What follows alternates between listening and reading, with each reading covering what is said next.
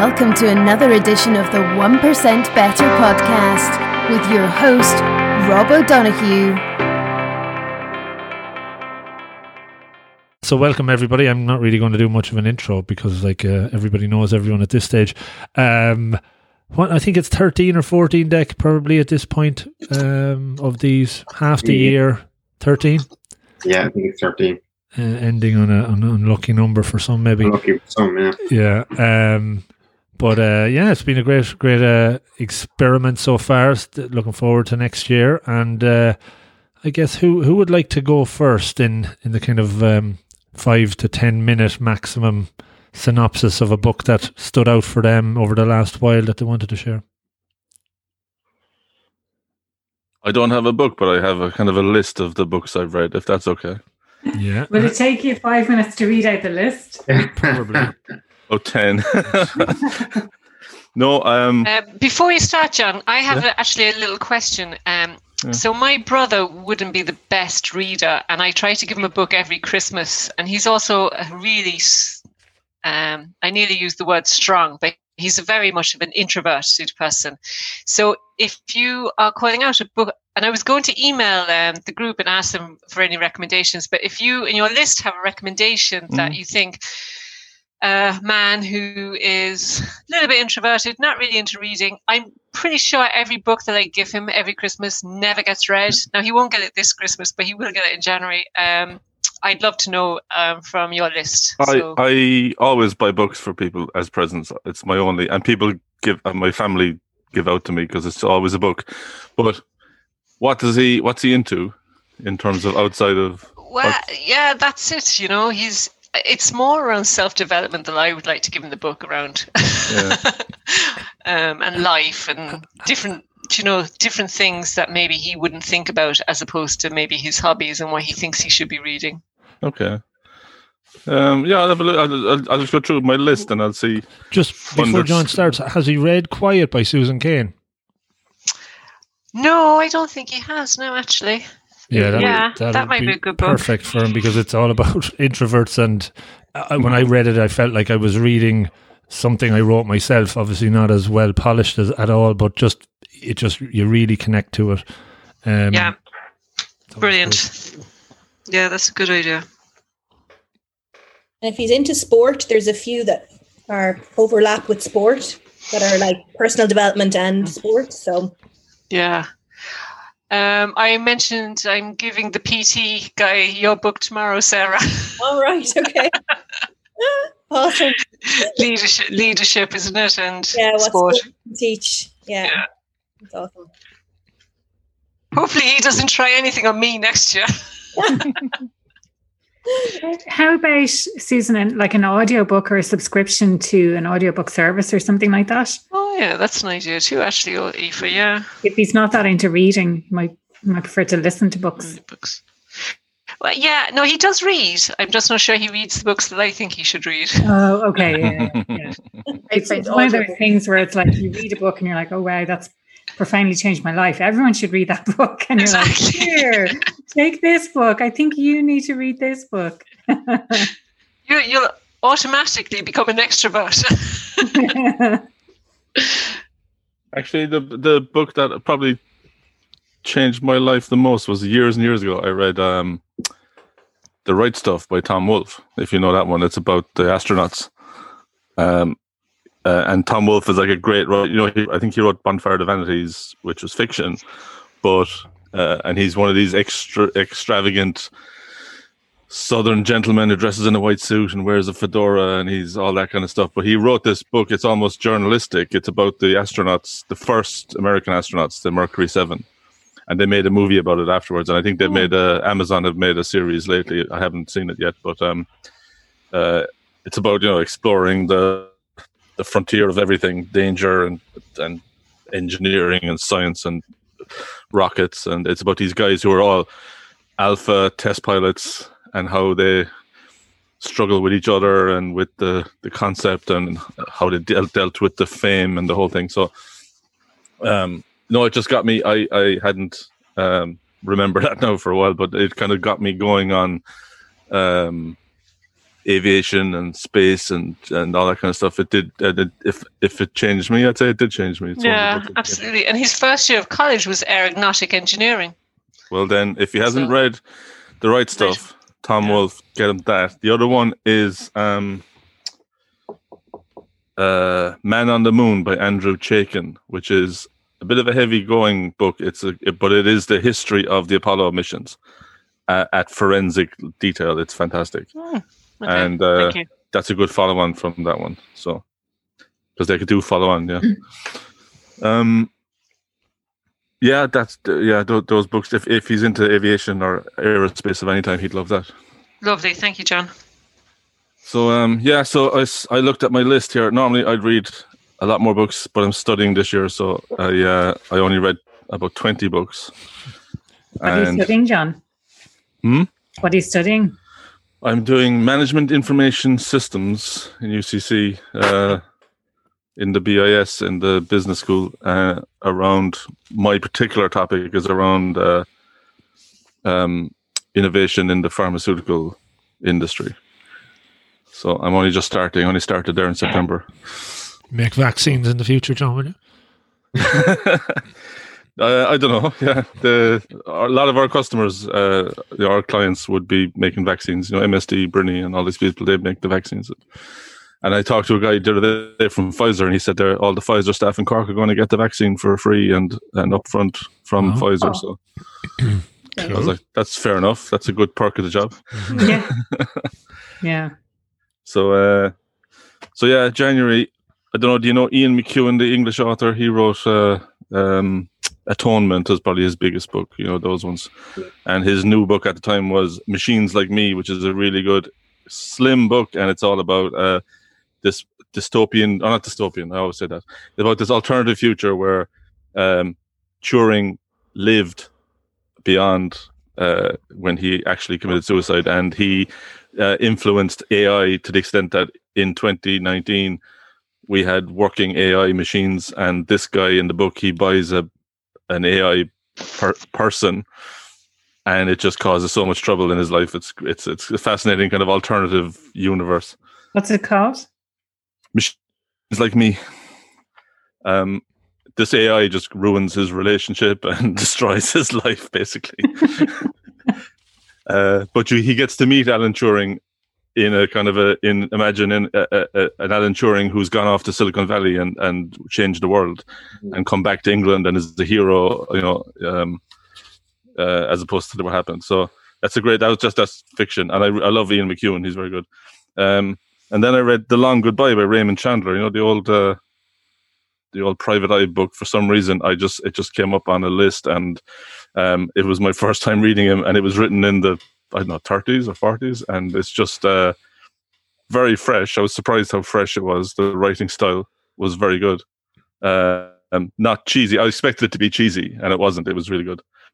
And then, if you know Kevin Barry, the Limerick author, I think he lives in Cork.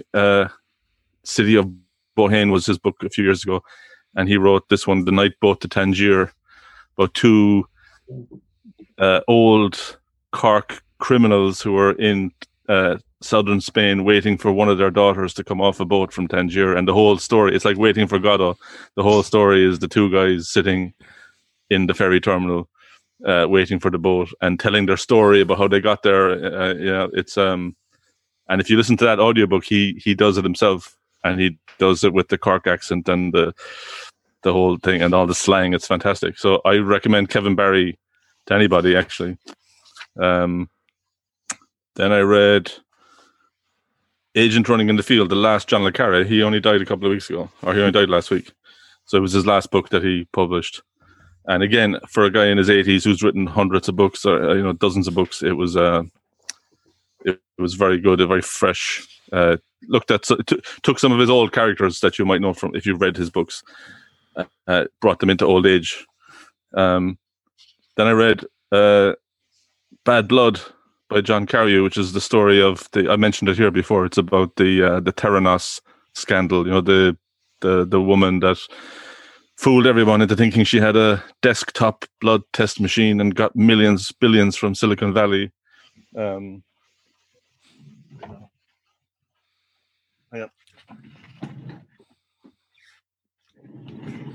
there's a HBO documentary about this, but that's the book there, Bad Blood. If you like these kind of mystery or these realistic things, it's a crazy story. I don't know how she got away with what she got away with. We're just lucky that she was found out before COVID, because she'd be top of the list of scandals. That's a true story. Then I went down the science fiction rabbit hole and I read a couple of Isaac Asimov books, reread them that I hadn't read in a while. Foundation series, if you like. Oh yeah, that's what happened. The three big science fiction series out there are Foundation by Isaac Asimov, Dune by Frank Herbert, and what's the other one? Oh yeah, the Culture series by Ian M. Banks. And early last year they said there was a Dune movie coming, which is coming out soon by Denis Villeneuve. There was a Foundation TV series coming by Apple TV, and there was a Culture series coming from Amazon. So I went back and read Foundation. Now they've since, I think the Foundation series has been shut down due to COVID. It was being made in Ardmore Studios, and the Culture one has been shut down as well. That's been cancelled as well. So all we have left is the Dune movie. But I read the Foundation series 4 books, which are kind of sci-fi gospel. I read a book about, David Letterman and Jay Leno and Conan O'Brien, all these late night chat show guys. Well, a few years ago there was controversy when Jay Leno and Conan were fighting for the Tonight Show. Well, 10 years before that, Jay Leno and Letterman were fighting for the Tonight Show when Carson was retiring. And there's a book called The Late Shift. And it's, again, journalistic, but it's really good. It tells the story of how Carson was retiring, and these two guys were the prime candidates for the seat, the biggest seat in television, and how one of them won and one of them lost. But that's a great read. It's called The Late Shift. And he wrote a second book, which I have on the shelf, about the Conan Leno problems 10 years later. I haven't got to that yet.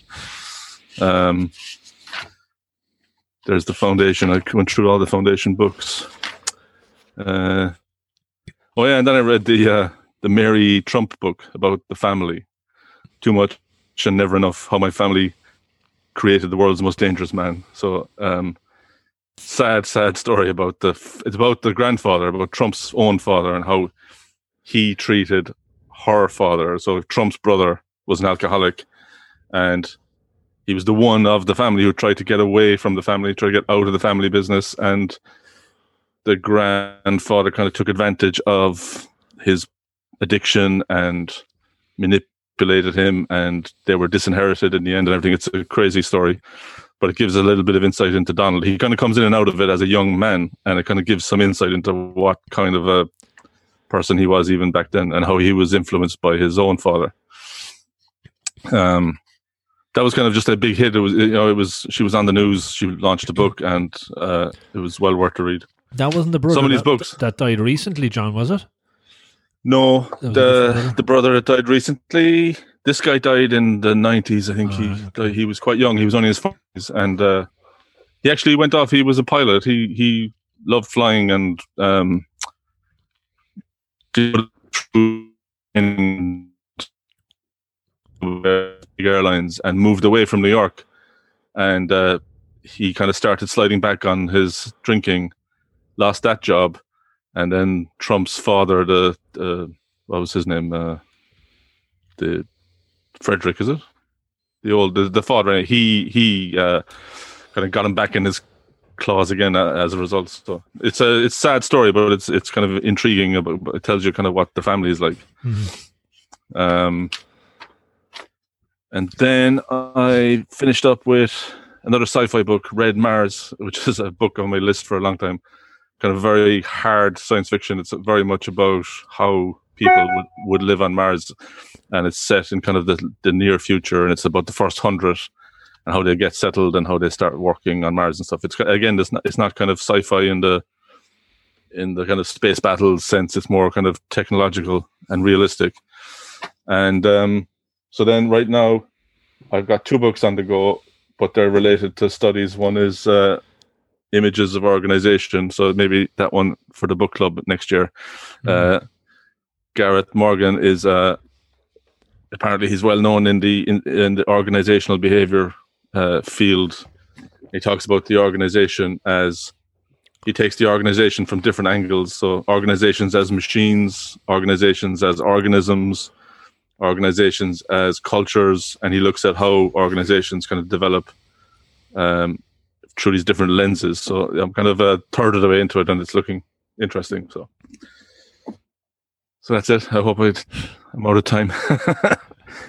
We're going to put a stop on you there at some point very soon anyway. But yeah, lots of good ones there. I really like the idea, or the Bad Blood documentary. Was that a one-off or was it multiple shows? No, it was a one-off HBO documentary, but you can look at her on YouTube and you'll find loads of stuff, because she was quite famous. Like, she managed to kind of impress the right people, right? She got in, I think her father was quite influential around Stanford at the time.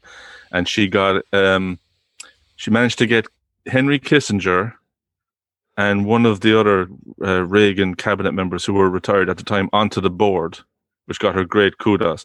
She had a kind of a prototype that never worked, but she kind of faked, like legitimately, faked results and faked the tech working. Her point was that she was saying, I can get these into the Walgreens and into the chemist shops, and you can get your blood test done in 5 minutes. And she actually convinced the big, chains of pharmacies that she could. And for some reason, it's like almost, that Steve Jobs, what do they call his distortion field? He was so charismatic, he could persuade people of things. Well, she managed to persuade these people to the extent that when her technology still failed, they literally set up the business. They spent millions setting up the clinics in their shops, and they sent the blood to her in San Francisco, and she tested it on ordinary machines that she bought, from the big companies, and pretended that she was using her own technology, and she wasn't. Like, she had everyone wrapped around her finger, and when she fell hard, but it was a huge story at the time, and it's not that long ago. As I said, thank God she isn't around now, because she'd be screwing people. Interesting stuff. Cool. Who's up next? You have to call on somebody, John. Yeah. Okay, is everyone up for grabs? I'll go with top left, Declan. I'm top left. Interesting. On my screen. Yeah. Well, I went for a bit of a left field one, given the year that's in it. Like, there was, I don't know, has anybody ever heard of Tuesdays with Maury? It's a great book. So it's really about like lessons on life. And for me, probably particularly coming up to Christmas, after the mad year we've had, kind of stay away from the just the management and the personal development side of things. But it's a great reflection on life, and I suppose just to set up the premise of it, it's basically Mitch Albom who wrote it, who is a sports journalist, and one of the days he switched on the TV and saw an interview with his old college professor who was actually dying, and he had motor neuron disease. So he had a strong bond with him. So he said, "Geez, I need to reconnect with him," and he got in touch with him. And luckily enough, I think he was going through a strike in the newspaper industry, so he had a bit of time to spend with him, and knowing that he was going to die as well, he prioritized it. So effectively, the Tuesdays with Maury was every Tuesday. Mitch visited his old college professor, and they basically themed every visit, and Maury was able to share his wisdom, and it's like a couple of the different life lessons then I just thought were really I suppose prescient for the time we're living in. Like the first one there, even, it was about culture, and he has a great culture. He just says the culture that we live in doesn't make people feel good about themselves. So if you look at every sort of advertising or any sort of celebrity portrayal, it's all designed to make you not feel good enough about yourself. And his advice there is that, that you have to be strong enough to say that if it doesn't work for you, don't buy it, and create your own little subculture. And that's where you choose things for yourself. So how you think and what you value, they're things that you're completely in control of. The second thing then is just, I suppose, again, just it's a commentary on the culture that we live in about envy. And if you look at the sort of the almost the Instagram lifestyle that's out there, it's basically designed to make you feel jealous. Everybody else is living a wonderful life. Why aren't I? And his advice there is to kind of do things that come from the heart. So not to be so strategic around what you're portraying out to the world. So basically, he's just saying, actually, just if you do things from the heart, you know, you won't be envious. You won't be longing for somebody else's things, and then you'll be surprised as to what comes back. And then he just talks about living a meaningful life. So he really talks about purpose, because I suppose this is a guy giving reflections on his deathbed. And he's really into the sort of like literally devoting yourself to loving others, loving your community, and loving kind of even nature around you, and actually devoting yourself to creating something that gives you a bit of purpose and meaning. In light of that, then he links that to kindness. And it's funny, there's a great line in the book that says, Mitch Albom says that his visits with Maury felt like a cleansing rinse of human kindness. So that's really a case of actually, well, if you reflect on where you are in life, how much kindness do you show on a daily basis? And it's probably easier around Christmas to show that bit of kindness, but you know, what about the other 364 days of the year? And then really it's a case of actually he makes a remarkable reflection on actually death itself. And he says, like, learning how to die teaches you how to live. And he just talks about when he got his diagnosis that everything started to clear up for him. What's important, what's not important. And it is a sort of a morose thing to think about, and maybe a bit morbid, but actually if you were given that sentence, and he was kind of given whatever 3 to 6 months, he just said it made life so much simpler. So again, there's probably a lot of wisdom in that, and to see actually what's important and what's not important.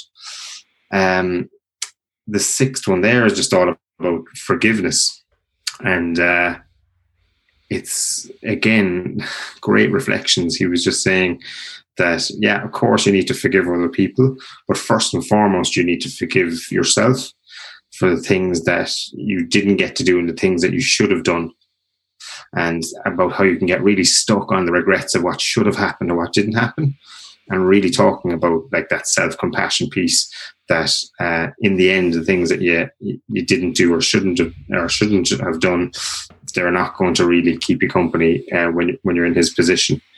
And the seventh thing there, the seventh and eighth thing, are kind of linked together. Like he's essentially saying that he was about like how much love do you have in your life, and he's a great definition to say that love is when you're as concerned about someone else's situation as you are about your own. And again, obviously loads of different takes on the definition of love, but that is something that's really so simple and universal. And then an extension of that basically was his kind of almost his closing was that the most important thing in life is to learn how to give out love and how to let it come in. And then, you know, I just thought a really, really nice thing to be able to reflect on, especially coming up to Christmas. That's going to be a bit different for a lot of us.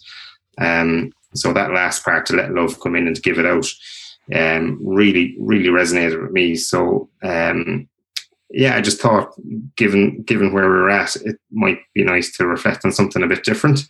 But it's an extremely powerful book, and it's something I'd absolutely recommend to anybody over the next couple of weeks, a bit of downtime. It really gives you a sense of perspective on what's important and not. So thanks for the nod, John. Yeah. Has anybody read it? No, I've seen it on... Say again? Seen it in the shop, yeah. Oh, it's a great one. It's really good. I read it years ago. Yeah. But by the sounds of it, I need to read it again. Oh, it's the kind of thing. So let's say I read it maybe 10 years ago, maybe more. But it sounds like if I went to read it again, I would take something completely different from it. You know, that sort of way. Like, yeah, but it's like in the last 10 years. Yeah, those books they'll hit different chords at different times of your life. Exactly. Yeah. Dust down. Yeah, I'm sure I have it back in my parents' place, so I'll try and dig it out over Christmas. Nice, excellent. Right. Nominate. I'm going to stick top left. So top left on my screen. So is Susan. So you're up next. Thanks, Declan. So I haven't read very many books this year, and when I heard about the book that I'm going to talk about, I'm going to be honest and say I had no interest in the book or the author, but I'm a member of Network Cork, and they had the author speak to us, and it's Sally Helgensen. Is that how you pronounce Helgensen? And How Women Rise. And I guess, I personally am just a little bit bored with the whole thinking track around women in the workplace. And I guess, even myself, I had a successful career and I didn't feel that I would get much out of this. But actually, I was blown away by it. And I've recommended this book to so many people. I think it is a really good book and it is open to both male and females. And what she does in this book, How Women Rise, is she talks about 12 habits that are holding you back. And she does it through case studies. She does it in a very simple manner. And she also does it in a way that I reflected, actually, I saw myself do that. Actually, I see that every day. And I just thought it was very good. Towards the end of the book, then, it gives you ideas in how to change for the better. And again, it's really simple steps, which I like, break it down, start with one thing. Don't think you're going to take on the world immediately. Just do one small thing every day, as we spoke about with, James Clear and the Atomic Habits, 1%. Like, just do something small every day. So that is the book that I would recommend, How Women Rise, 12 Habits That Are Holding You Back. The second book that I loved, which is a novel as such, was the Michelle Obama book. For anyone who hasn't read it, again, I was blown away by that. I loved it. I loved the history of her growing up. I've always been fascinated by that history of African Americans, second, third, fourth generation of the slaves. I think it's amazing. And again, I've used this talking to people because she speaks a lot about the imposter syndrome and what was going on with her when she was in the White House. And I just found that a really good book to read, even if you have no interest in politics. And it's not a political book at all. It's about her life and how she made it in her world. And that has really just stayed with me as well. Bought that from my mother last Christmas, so I must go get that off her. Yeah, I thought it was a fabulous book. I really enjoyed it. And it's interesting because I shied away from reading How Women Rise for the exact same reason you hesitated reading it. Because I'm like, I'm so sick of this narrative. Like, we're grand, like, but I'll actually probably read it now. If you say it's okay, Susan, I'll pick it up.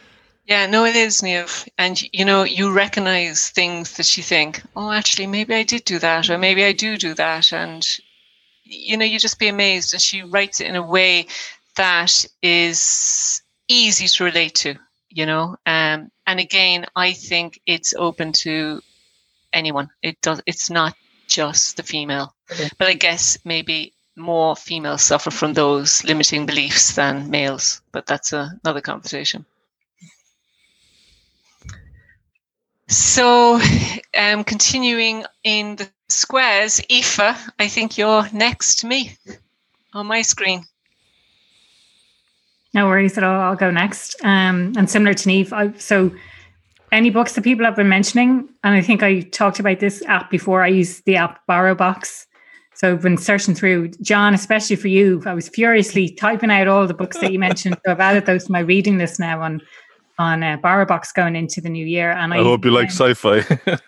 Well, I found that well, it wasn't Keith Barry. It was what was his name? Kevin Barry. Kevin Barry. I found the audio version of that. So it's worth listening to because he tells those stories really authentically. And the first one is The City of Bohane, which I read a few years ago, where it's based on this city, which I think is geographically Porto. It's a fictional city. It's geographically Porto in Portugal where he lived, or maybe Lisbon, but it's definitely Cork. I mean, the characters and the stories, it's so Cork. Yeah. Brilliant. And Susan, I've added that now. That's on BarrowBox as well. So I've added that to my list as well. And the Michelle Obama, I think my mom got it as a present a couple of years ago. So again, I'll be like borrowing that at Christmas time. And the book that I decided to talk about is called The 15 Laws of Growth. Has anyone read that book? No. It's by John C. Maxwell. Has anyone heard of John C. Maxwell or read any of his other books? He sounds familiar, all right. What else did he do? He writes lots of leadership, does he? Yeah. So he's big in the leadership space and he writes loads of books. He seems to be very well known. He's one of these, like I think someone compared him to Bob Proctor or something similar to that. But this book that I read is the 15 Invaluable Laws of Growth, it's called. And so each of the chapters sets out a particular law of growth that he talks about.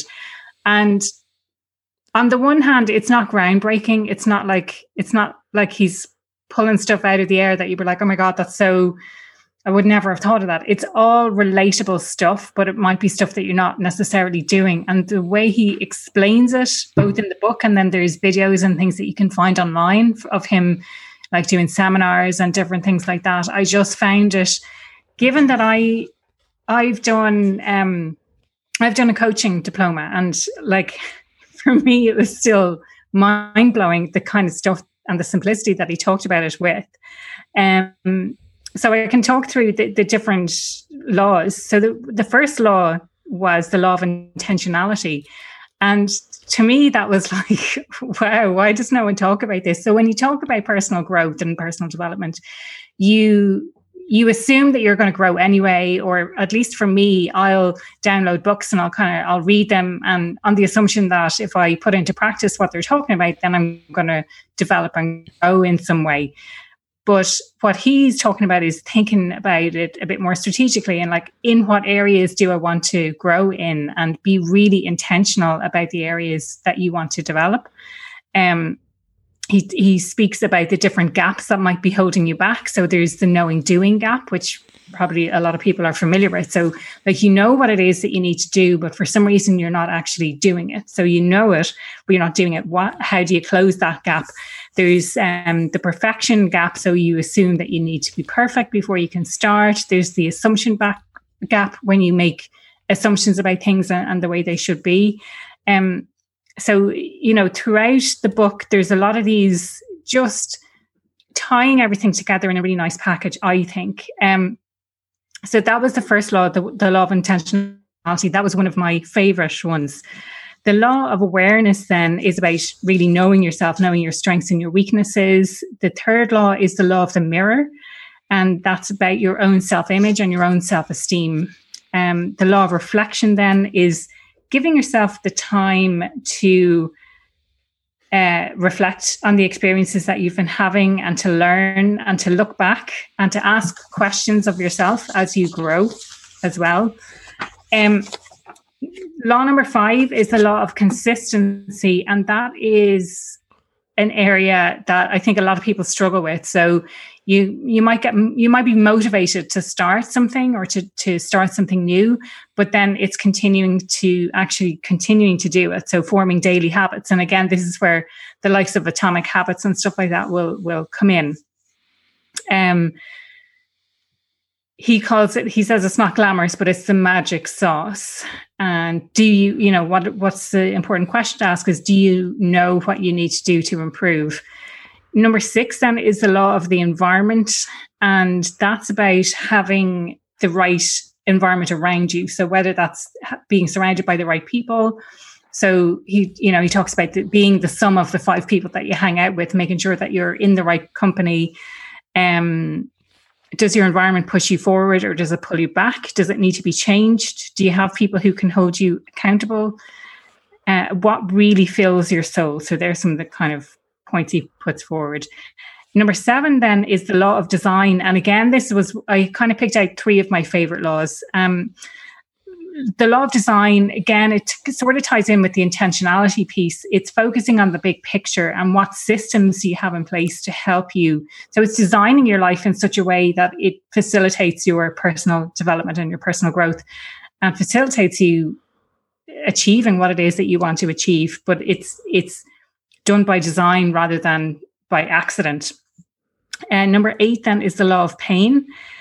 And that's about building resilience and growing from negative experiences that you have. And it's getting out of your comfort zone as well. Number 9, then, the law of the ladder. And that's about building good character. So what are your values that you need to live by? And what is the character that people, like, what do people ultimately see in you?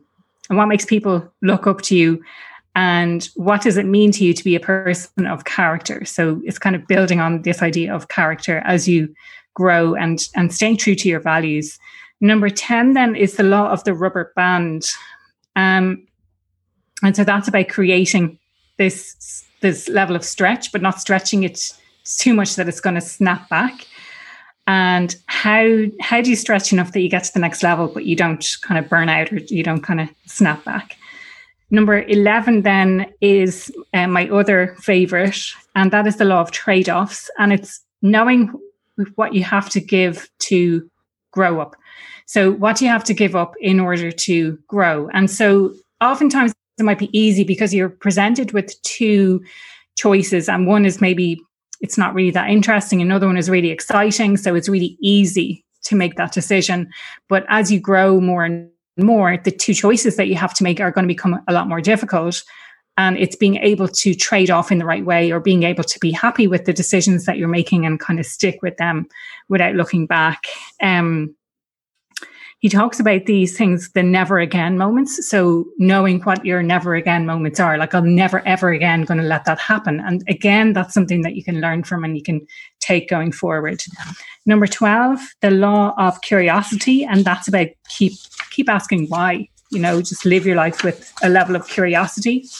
Number 13 then is the law of modeling. And that's about finding mentors around you who can help you. So it's, he has a great kind of quote, which is, it's hard to improve when you have no one but yourself to follow. So it's about finding people who are better than you at what it is that you want to be good at and following in their footsteps. Number 14 then is the law of expansion. And I suppose it's kind of like the more you know you don't know. So when you grow, you think that you're going to reach a destination, but it's actually more about the journey, and you're going to keep growing and keep growing and keep growing once you're on that journey. And law number 15 then, and that's the final law, is the law of contribution. And that is growing, that is giving back, essentially. So how are you contributing back to society by giving back? So you're growing yourself, but what are you giving back? And ultimately, that's the ultimate goal, I suppose, of our own personal growth journeys, is so that we're able to serve other people. So that's it in a nutshell. But for me, like I said, I've trained as a coach. I've been on a personal development journey for probably 7 or 8 years now at this stage. But still, that book was just, whether it was so simplistic, like I've just found it mind-blowing the way he explains everything. I just thought it was really, really great. And I'm definitely going to read some of his other books as well on leadership and things like that as well. What was the name of that one again? It's called The 15 Invaluable Laws of Growth. Awesome. I read, he wrote a book in 2004, Today Matters, and that's a really good one to read as well. I'll add that to my list. Yeah, if you're going to read one of his books, I've read that so many times. I've probably read it 4 or 5 times. It's really good. That's cool. That's really interesting. So you mentioned a few favorites there. Yeah. Principles. So my favorite, the law of intentionality. So that was like, being really clear about why is it, in what way are you going to. The law of design. So that's designing systems and having things set up in place to facilitate that growth. And then the law of trade-offs, which become more difficult. So if I think about the trade-offs I've had in my life, and I think, so I left a job in Dublin to move to London. To me, that was a no-brainer. And I left a job in London to travel and to live in Australia. And again, to me, that was a no-brainer. But to other people, that might be a really difficult decision to make. But also, as time goes on and as you grow more and more, your decisions that you have to make, the trade-offs that you have to make in your life are going to become more and more difficult. So it's understanding, getting clearer and clearer about what's important to you so you can make those trade-offs effectively. Yeah. Brilliant. Thank you. Oh, sorry, I need to name. So Rob is next. So on my screen, it's Declan, then it's me, and then it's Rob. So Rob, if you want to go, if you're sharing one tonight. Cool. Yeah, happy to do so. Just a couple of things before I share mine, and I will be quick. I was just thinking about kind of the standout takeaways from the 13 or so episodes so far, and there's been lots, but two that I kind of used since regularly is the one I think, Niamh, you had mentioned around that we're all in that learning environment. I remember you talking about that, and that really resonates when I use that in with clients and talk about that a lot, that it kind of gives people permission not to be perfect or to get everything right, and that's always stuck with me. And Sarah, the one you talked about the last night, the 6 sentences or in the Pixar stories, again, using that to try and tell stories when I'm writing stuff, certainly for work, to try and get the story or message across in 6 simple sentences is a really great way of tightening everything up. And if you give it to somebody and they can get an essence of it, it really makes it so much easier to obviously harder to write, but you really focus on those. So those 2 things just stood out for me. There was lots, obviously, but just as I was reflecting tonight, they were the 2. So just that I'd share that. The book that I'm going to very briefly talk about is The Infinite Game from Simon Sinek. Has anyone read that?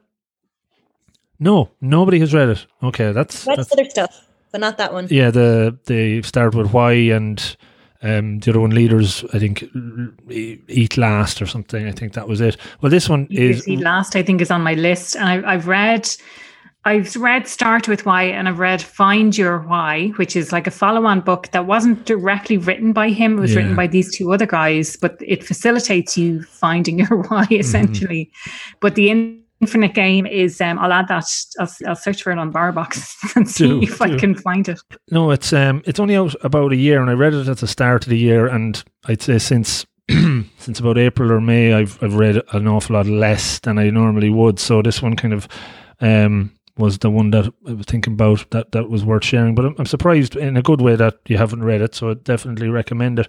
And ultimately, he talks about the infinite game versus the finite game, and he defines them differently. So with business, through the lens of business and through the lens of life, in a finite game, businesses that are focused on winning, improving through the survival of the fittest, winners exclude losers, winner takes all, that mindset.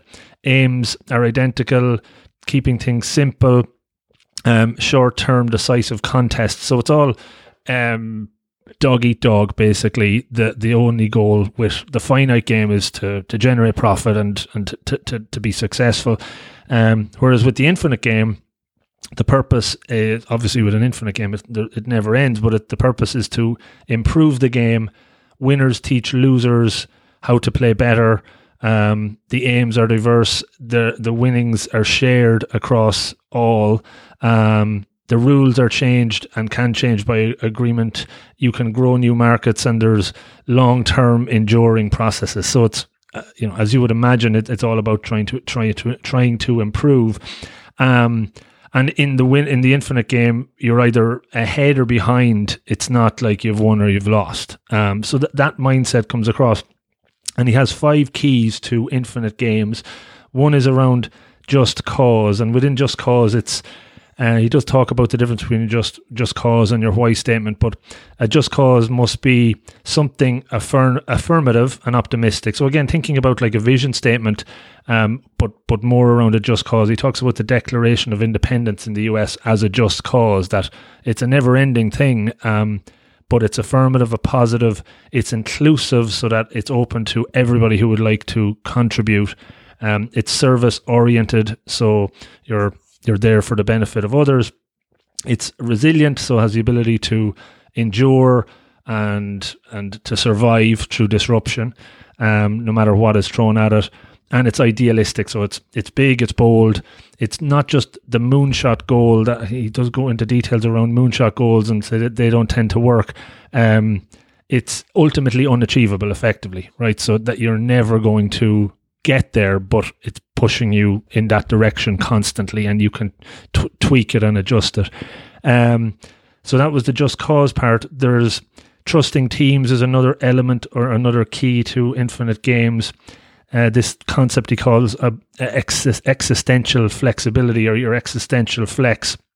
Are you willing to blow up your structure for your just cause? So looking at organizations that are doing well but are willing to pivot and change just to kind of keep going and keep reinventing themselves, tend to be playing the infinite game as opposed to winners and losers. And some really good examples in there of companies that have played the finite game and have completely lost, and others that have instilled CEOs that had a more infinite game mindset and tweaked and changed things.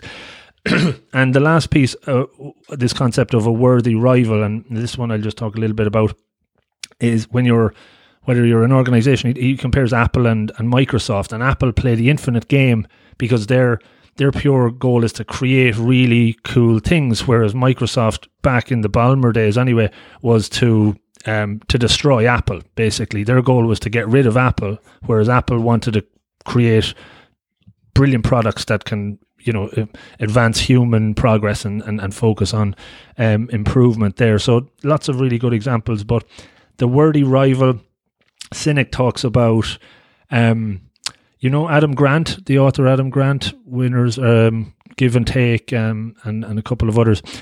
Sinek says when he was kind of coming up and rising up with Start With Why, made him famous, and he would always see Adam Grant, who was around the same age, if not younger, with some of his stuff out, and he would have been like completely in awe of him and like just felt that this guy is way better than me, and like imposter syndrome maybe around him. And then one day, a few years ago, both of them were on the same bill to talk. So he approached them beforehand, and he said, like, look, I've learned so much from you, I've huge admiration for you. And he said back to him, like, he was completely in awe of him. So they were in awe of each other, right? It was a bit like Zoolander, if you can remember that reference. But so in a way, though, having that worthy rival, right, having somebody that you were in awe of but that pushed you on is hugely important in the infinite game. So if you have a rival company or a rival in sport or whatever, that they talk about Federer and Nadal, right? They're brilliant worthy rivals to push each other on, to make you better rather than to they're not trying to eliminate you from the game. So lots of really good stuff in that. I would recommend it, and that was pretty much it from me. Did I have anything else? Yeah, I'm sure he posted something on LinkedIn, not like very recently, about Adam Grant saying that, and this is my worthy rival. I don't know, did they do a podcast together or something? But I feel like they've done something where it's like, and this is, of course, my very worthy rival, And I was like, oh, that's a really nice approach. But I've added that to my list now on BarberBox as well. Very cool. Actually, great timing, Rob, because I've just finished last night reading Start With Why, because I thought it's a really good grounding book, isn't it? Mm-hmm. So I can just carry on now and read that one. Yeah, and I'm not 100%. Like, I think what he's wrote in the books are very good, and they get you thinking. I'm on the fence about Simon a little bit. He can, he's very polished. He actually spoke at the Gartner symposiums there in the last couple of months, and I talked to the lady that interviewed him for it. And I better not say too much more in case any of them actually listen to this. But he's a great guy, and he's welcome on to talk about his book anytime to the book club. You can edit that bit out. Of course. I don't bother. Rob, you're in charge of the podcast. So. No, editing, it takes too much time these days. So definitely check it out. It is a really good read, easy to read as well, and lots of great examples in there. So, all right, now I see. Neither of you are in top left or right, but I'll just look directly below me is Niamh. So Niamh, you can go next. Okay, great. So as I mentioned anyway, I kind of tend to read 3 books on the go. Righty. So start with Why, the 12-week year by Brian Moran, and I might use that one for a book club in 2021. But the one I'm picking tonight is Made to Stick. Have you read Made to Stick? So this is all about why some ideas take hold and others come unstuck. And I suppose, obviously, in my line of work, I'm always trying to get people to think differently about time and energy and effort. So the power of kind of getting that idea to stick is absolutely important. And I just thought it was relevant in every line of work, actually. So with everything going on in my daily life, I didn't have a chance to make notes, but luckily I had earmarked the pages I loved, so isn't that handy? So there was 2 or 3 things that really stood out in this book. The first is the exercise of the tappers and listeners. Have you ever heard of this experiment? It's blew my mind, right? Mm. So in 1990, a lady called Elizabeth Newton earned a PhD in psychology at Stanford by studying simple game. Okay, she assigned people to one of 2 roles: tappers or listeners. Tappers received a list of 25 well-known songs like Happy Birthday and The Star Spangled Banner, right? And they were asked to pick one of the songs and tap out the rhythm to a listener by knocking on a table, right? So, okay? And the listener's job was to guess the song based on the rhythm being tapped, right? So the listener's job obviously is quite difficult. And over the experiment, 120 songs were tapped and listeners guessed 2.5% of the songs, 3 out of 120. But this is the reason I'm telling you about it, right? Because before the listeners guessed the name of the song, Newton asked tappers to predict the odds that the listeners would guess correctly. They predicted that the odds were 50%. So the tappers got their message across 1 time in 40, but they thought they were getting their message across 1 time in 2. And the difference is curse of knowledge. Because when you're tapping, you're singing the song in your head and you forget that the other person can't hear it. And I thought that was brilliant for any of us who are trying to inform people, teach them new ideas, teach them new things. I'm like, they don't know what's in your head. They don't know. So the curse of knowledge is the biggest thing. The second thing I had earmarked on this, because, you know, I'm a planning addict and organisation and all of this, and I'm always trying to get people to prioritise things with balance. So they talk about I'm going to the army, yeah, thank God, right. So it's the US Army, and, you know, they always say, like, a plan is brilliant until you kind of go into the field, right, because all of unexpected things happen. So planning used to be done meticulously from the top down, you know, plan by subplan, by task, by checklist, down to the detail. But of course, it all fell apart. So they switched it up. So the Combat Manoeuvring Training Centre, which was a unit in charge of military simulations, recommended that officers arrived at something called the commander's intent. I thought this is brilliant. Sarah's nodding. Do you know this one, Sarah? So there's 2 questions. If we do nothing else during tomorrow's mission, we must finish the sentence. And the single most important thing we must do tomorrow is you finish the sentence. And I just thought, that's brilliant, because no matter what's going on in your life and no matter what situation, home, work, wherever, that you need to focus and really just get yourself reset, those 2 questions just bring it all together, don't they? So again, if we do nothing else during tomorrow's mission or tomorrow's work or tomorrow's trip to the shops, we must, and the single most important thing we must do tomorrow is.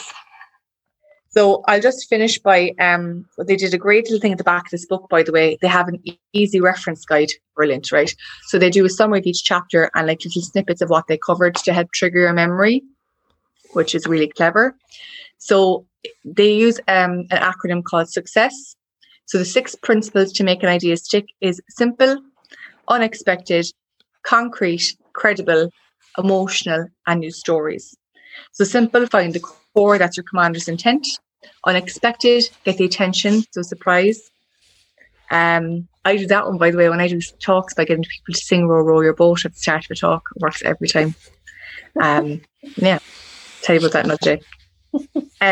Hopefully I get a book as a result of Rob publishing this now. Right, concrete, help people understand and remember. So that's about fables, you know, like you always remember the old fables. Why? Because they're so concrete, they stick there in your head. Make sure that they're credible.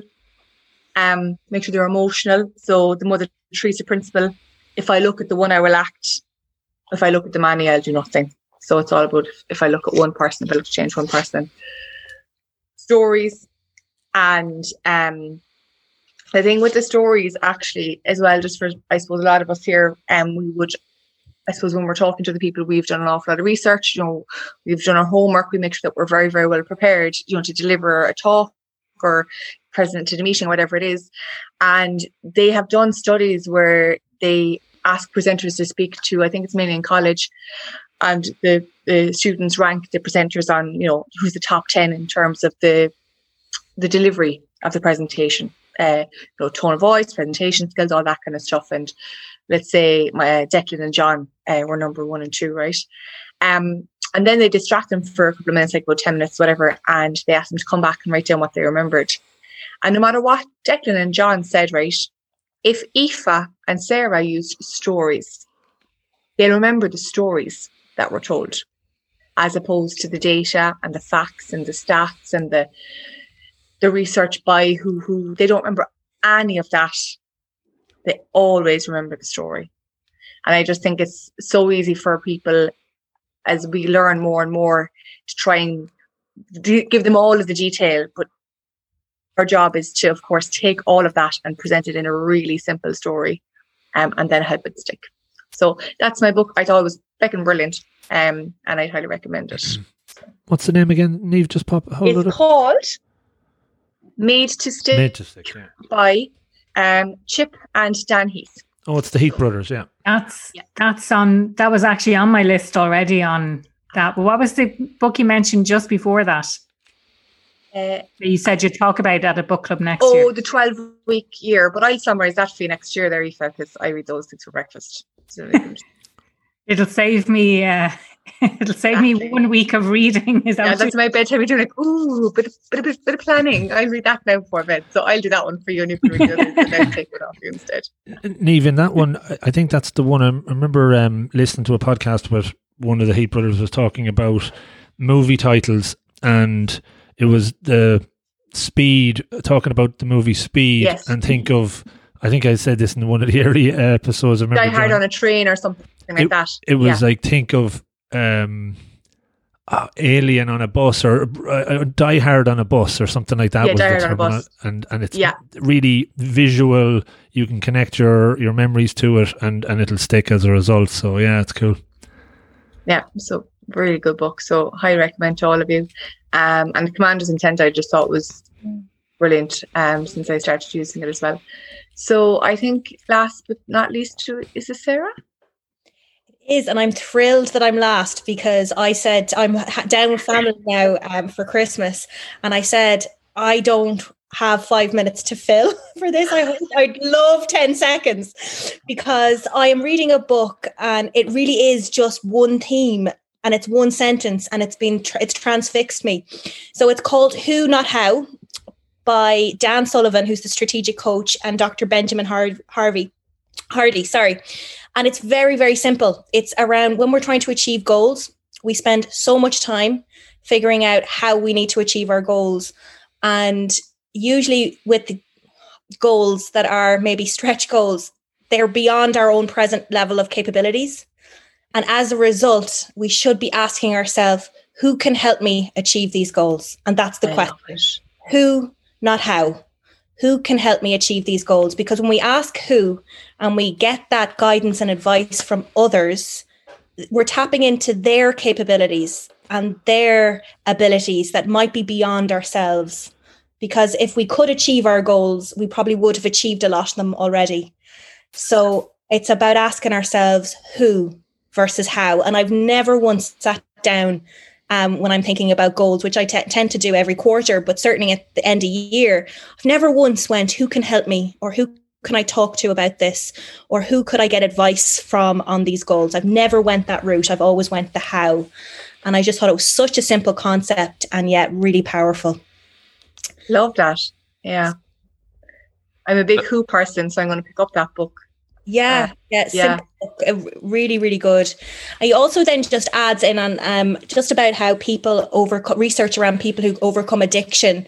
They don't overcome addiction because of willpower. They overcome addiction because of connection with others. It's relationship, and all the behavior change research is indicating it's around environment, but it's the people within your environment that support you change. It's your connections, it's your relationships that ultimately support you.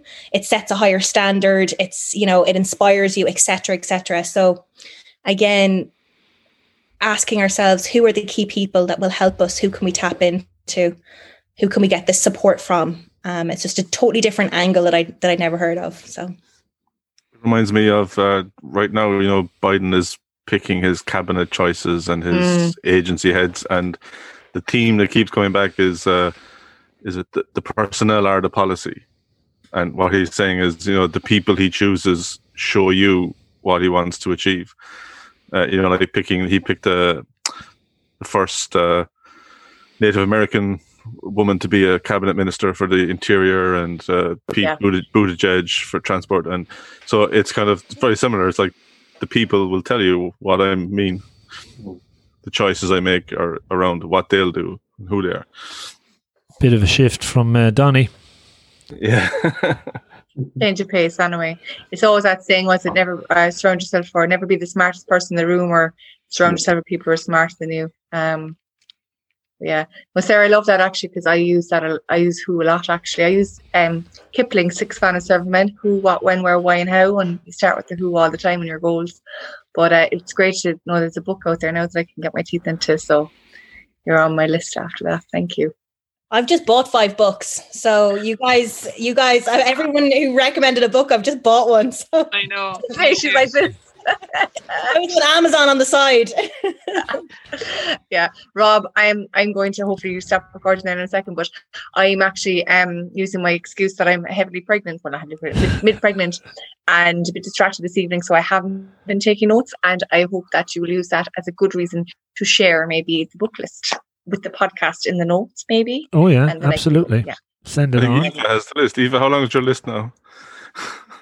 Oh yeah, Aoife, you could just send me the list. Yeah, you just send me your screenshot of your book, your borrow box, and I'll just copy and paste the whole lot. Yeah, send it on, definitely. Yeah. I think we should have a session on how to build more reading into our week, Niamh. Maybe you can help us with that. I read before bed every night, without fail, even if it's just a chapter. I read for about 45 minutes. And I've read already 57 books this year. So I'll be heading towards 60, I'd say. Jesus. By the end. I leave books all over the house so that I pick them up as I go around. So I leave them easily accessible places, and then I switch out audiobooks in the car. And I hate TV. I never watch TV. I listen, whenever we took public transport in the past, I would listen on public transport. I listen when I go out for walks. I don't tend to listen to music anymore out walking. I would listen to audiobooks and podcasts instead. And I did, I don't go this extreme, but I've heard stories of I want to say someone like Bill Gates or something, like gets his Kindle out when he's waiting in line anytime. I do that, but I don't use the Kindle. You can be listening to an audiobook or anything. Yeah, use it on your phone. So I have the Kindle app on my phone, Susan. So when I'm out, if you're queuing anywhere in Boots or anything like that, instead of going on to Instagram, open your Kindle app and read a few lines of your book. That's what I do. It's brilliant. You fly through the stuff then, like with the queues these days, might as well do something. Audiobooks, yeah, definitely in the car or walking, yeah. And I always or you can just not book, compete with other people, Susan, and be happy with the fact that you read a couple of books this year. Yeah. You know, to Declan's point earlier about the whole envy and the comparable, you know, situation. You know, we're all in different places. Read your books and be happy. You know. Do it out of love.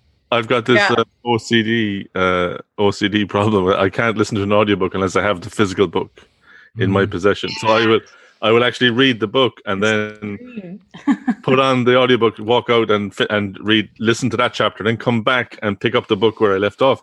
And someone did a study about that. You don't remember which parts you read and which parts you heard. You know, it's the brain can take them both in and compare them. So I've seen other things like they're apps that they fire words at you, and you can it goes so fast, but you can your brain can process it, but you just see one word at a time.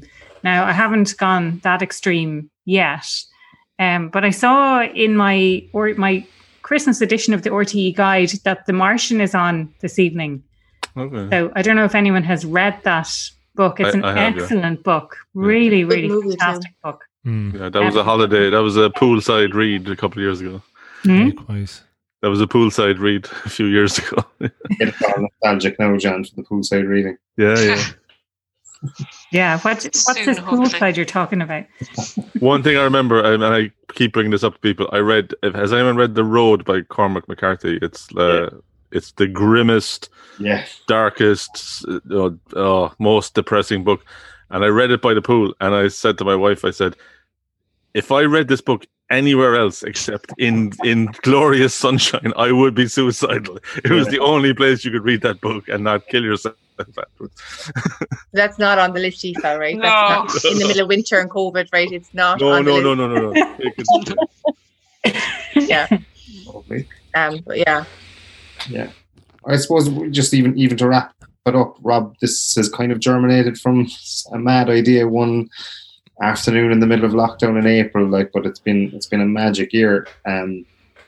My book reading hasn't been at its highest rate at all, but I feel I've actually learned so much actually from all of you this year. So it's magic, and we'll definitely keep it going. And even a lot of the stuff that we've talked about over the last 13 episodes, there's been a lot of stuff about connection comes up.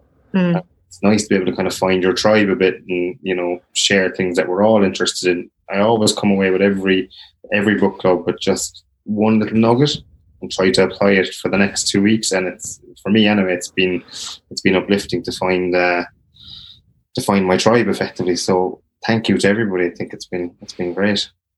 Yeah, well, Declan, on that note, after my first book club, I ran in next door to see it. Oh my God, I found people like me. So you definitely vote your people. I was like, yay, finally. Yeah, basically.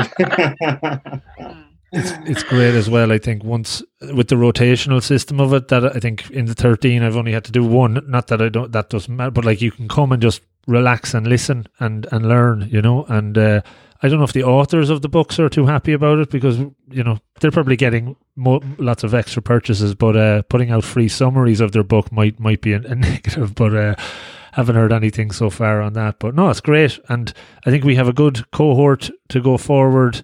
And yeah, whoever wants to start off January in 2 weeks' time with a book, feel free to let me know and invite your friends. Expand the club for 2021 would be great. Regarding the summaries, I would see that as free promotion of their book. Yeah, because we always go out and buy them. Yeah, I actually haven't bought any of them since. Maybe that's just me, a free loading on everybody else. Edit that, Rob. I'm borrowing them on BorrowBox, but I'm reading another book, or I read another book. I think it was a book that I read that mentioned about, even if you are borrowing books from the library, or no, I can't remember where I read this, but basically it said even if you're borrowing books from the library, do you know what, it might have been on Facebook and the Amazon thing, even if you're borrowing books from the library, that keeps people who work in the library in business and in a job. Whereas if you support the likes of Amazon, then you're supporting poor working conditions and all of that kind of thing. So I thought that's an interesting take on it. So if you're, even if you're borrowing, even if you're not paying for the books, that you're actually keeping people in jobs by borrowing from the library. And Aoife, when I'm too lazy and I order online on my Kindle, my sister works at Amazon, I say, at least I'm keeping my sister now going in her company, so I use it the other way around. So we can justify it whatever way we do it. I know, yeah. I love it. Like, and people, and can I borrow that and put it onto my Kindle? And it's like, no, Kindle is Amazon now. Like, and I have a Kindle as well. So if I do get an ebook, it has to be a Kindle, you know. So Kindle snobs, yeah, I know, I'm the same. But no, the library, the bar box is brilliant. Yeah, bar box is brilliant. Absolutely. Most of those books that you mentioned this evening were on bar box. Yeah. Cool. I've bought it. I've taken a few off that, and then when I like them, I buy them to keep. You know that. Yeah. And of course, Rob, Vibes and Scribes. I think you would be the second-hand bookshop and Vibes and the old second-hand bookshop. Yeah, I've like tore that apart numerous times. There's nothing left. There's nothing really any good in there at the moment, but it's always good to pop in there. So well worth checking it out. I really miss sure you go in there before, Rob. That's the only thing I usually go in there after, and there's nothing left to take on the good ones. I really miss the Oxfam bookshop down in Paul Street. There used to be. Oh yeah. For a few years, they had a shop. No, they have a shop in Cook Street. That's clothes and all sorts of things. But they had a dedicated bookshop in Paul Street, and it's gone now. But it was a real treasure trove. I can't keep my. Huh? My laptop battery's at 1%. So. Right, we'll wrap it up. Dec. Thanks again for hosting, and great to see everybody. Look after yourselves over the next couple of weeks, guys. And we'll see you all in 2 weeks on the other side. Be good. Thanks everyone. Lovely. Bye. And send me over the list of the books if you wrote them down. Yeah. Aoife will, yeah. Okay, cool. Grand. Bye. Hey folks, thanks so much for listening to the show. If you enjoyed it, could you please consider helping me extend the reach of the podcast that a little bit further? You can do that in a number of ways. The number one way is to subscribe on your app of choice. This helps me with the chart ranking, leading to more folks stumbling across the podcast and checking it out. You could also repost it on your social media channels. Any of them would be great. And maybe even tell a friend in person or over the phone. Pick up the phone, give them a call and tell them about the 1% Better podcast. Tell them about this episode or one that you've heard in the past. Any will do. I would really appreciate it. In the last year, we set up a 1% Better Slack community, which you can join for free and interact with me and other members of the community and improve through holding each other accountable and sharing monthly challenges. It's a lot of fun. Check it out. I'm into season 4 of this incredible journey, and the more of these interviews and solo shows that I research, record and share, the better I believe that they get, and more loaded with actionable takeaways that you can learn from. I know I've learned so much from it so far, and it's always really, really fulfilling and rewarding when I hear from you on what you took from it. So do reach out, rob@robofthegreen.ie. And of everybody that listens, 90% listen and enjoy, but only around 10% actually take action, write down takeaways and put them into practice. I am convinced that if we can move that number a bit higher, the listeners will not only make steps forward towards their goals, but they will be more fulfilled and happy and better. Change doesn't happen overnight. It is hard, but it's all about taking the first step, whatever that is for you. You can absolutely do this. Make a plan, be deliberate, take action. Don't overreach. Start with those small incremental improvements, and over time you will see great progress. It's all in the pursuit of betterness. So again, thank you so much for listening. Good luck and stay safe.